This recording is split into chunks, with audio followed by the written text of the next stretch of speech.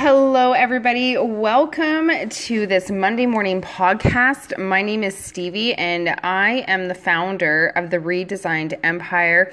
So make sure you guys are checking us out on Facebook. It's a fantastic community of entrepreneurial type spirited individuals who are wanting to do nothing but make an impact, share their message, and help influence other people to take control and charge of their life. So I wanted to come to you guys this morning and talk to you about something that's kind of been on my mind lately when it comes to doing organized weekly team calls.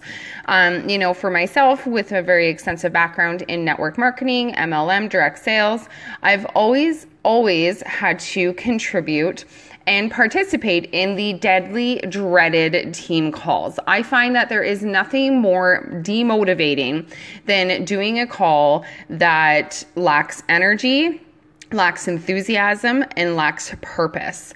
So basically what I want to do today is I want to share with you guys a couple of tips on how you guys can really benefit the time that you have when it comes to creating that camaraderie and bringing your team together to have a stellar weekly team call. So the very first thing is I want to encourage you guys all to have as much group participation as possible. So, you want to encourage people to unmute their lines. You want to encourage people to, if it's a video conference, to go ahead and show their faces.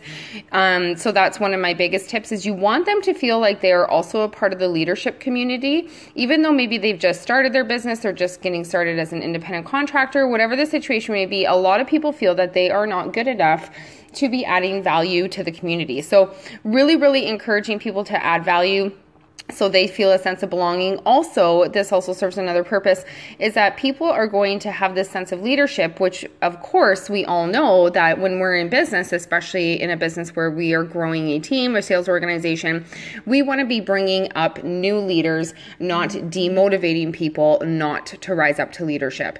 So, when we allow them to be more actively involved in the process of our weekly team calls, what that's going to do is it's really going to encourage them to bring on new members. So that would be my first tip. Second tip is to bring on a guest speaker quite frequently. Every other week is ideal, but at least once a month. And the reason why is to really give people something to look forward to, really edifying that guest speaker that is going to be coming on, how they're going to be providing value to the group. Super important. It really just gives people something to look forward to, and they will be more likely to commit to your weekly team call. Another thing that I find is really important is to make sure that you are adding value of what your team may currently need. So really understanding, there's different levels of people within your organization, within your business. Not everybody needs to hear the same thing repetitively every single week. How I like to generate my business in my coaching and consulting business is I like to have a different plan for different level clients.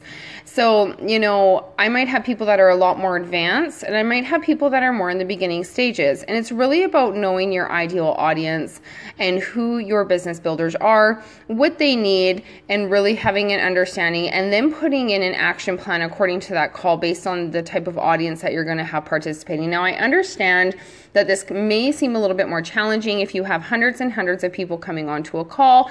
So perhaps creating some sort of survey, a weekly survey that you can spam out to your email list, allowing them to, again, feel like they're actively involved in the discussion process of what's going to be occurring during your weekly calls.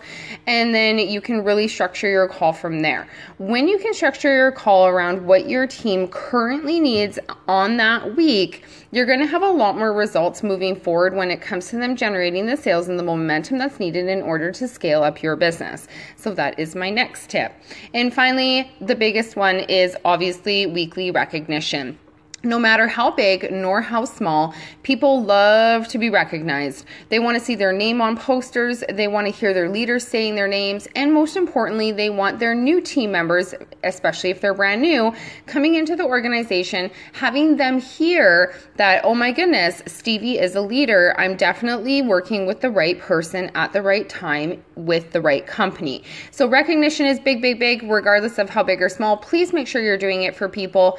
And yeah, those are some some of my biggest tips on how to have a super successful team call. Last thing and most importantly, please do not have your team calls over 30 minutes. Nothing is more daunting and dragging than a boring team call that lasts for an hour. People are super busy. People respect your time, so make sure that you are also respecting the time of your team members. And then in turn, they will be a lot more inclined and a lot more pumped up to join you on your next weekly team call. I hope you guys have a really great week. Keep hustling, keep grinding, keep goal setting, follow those dreams, desires, and aspirations, and we will talk to you guys soon.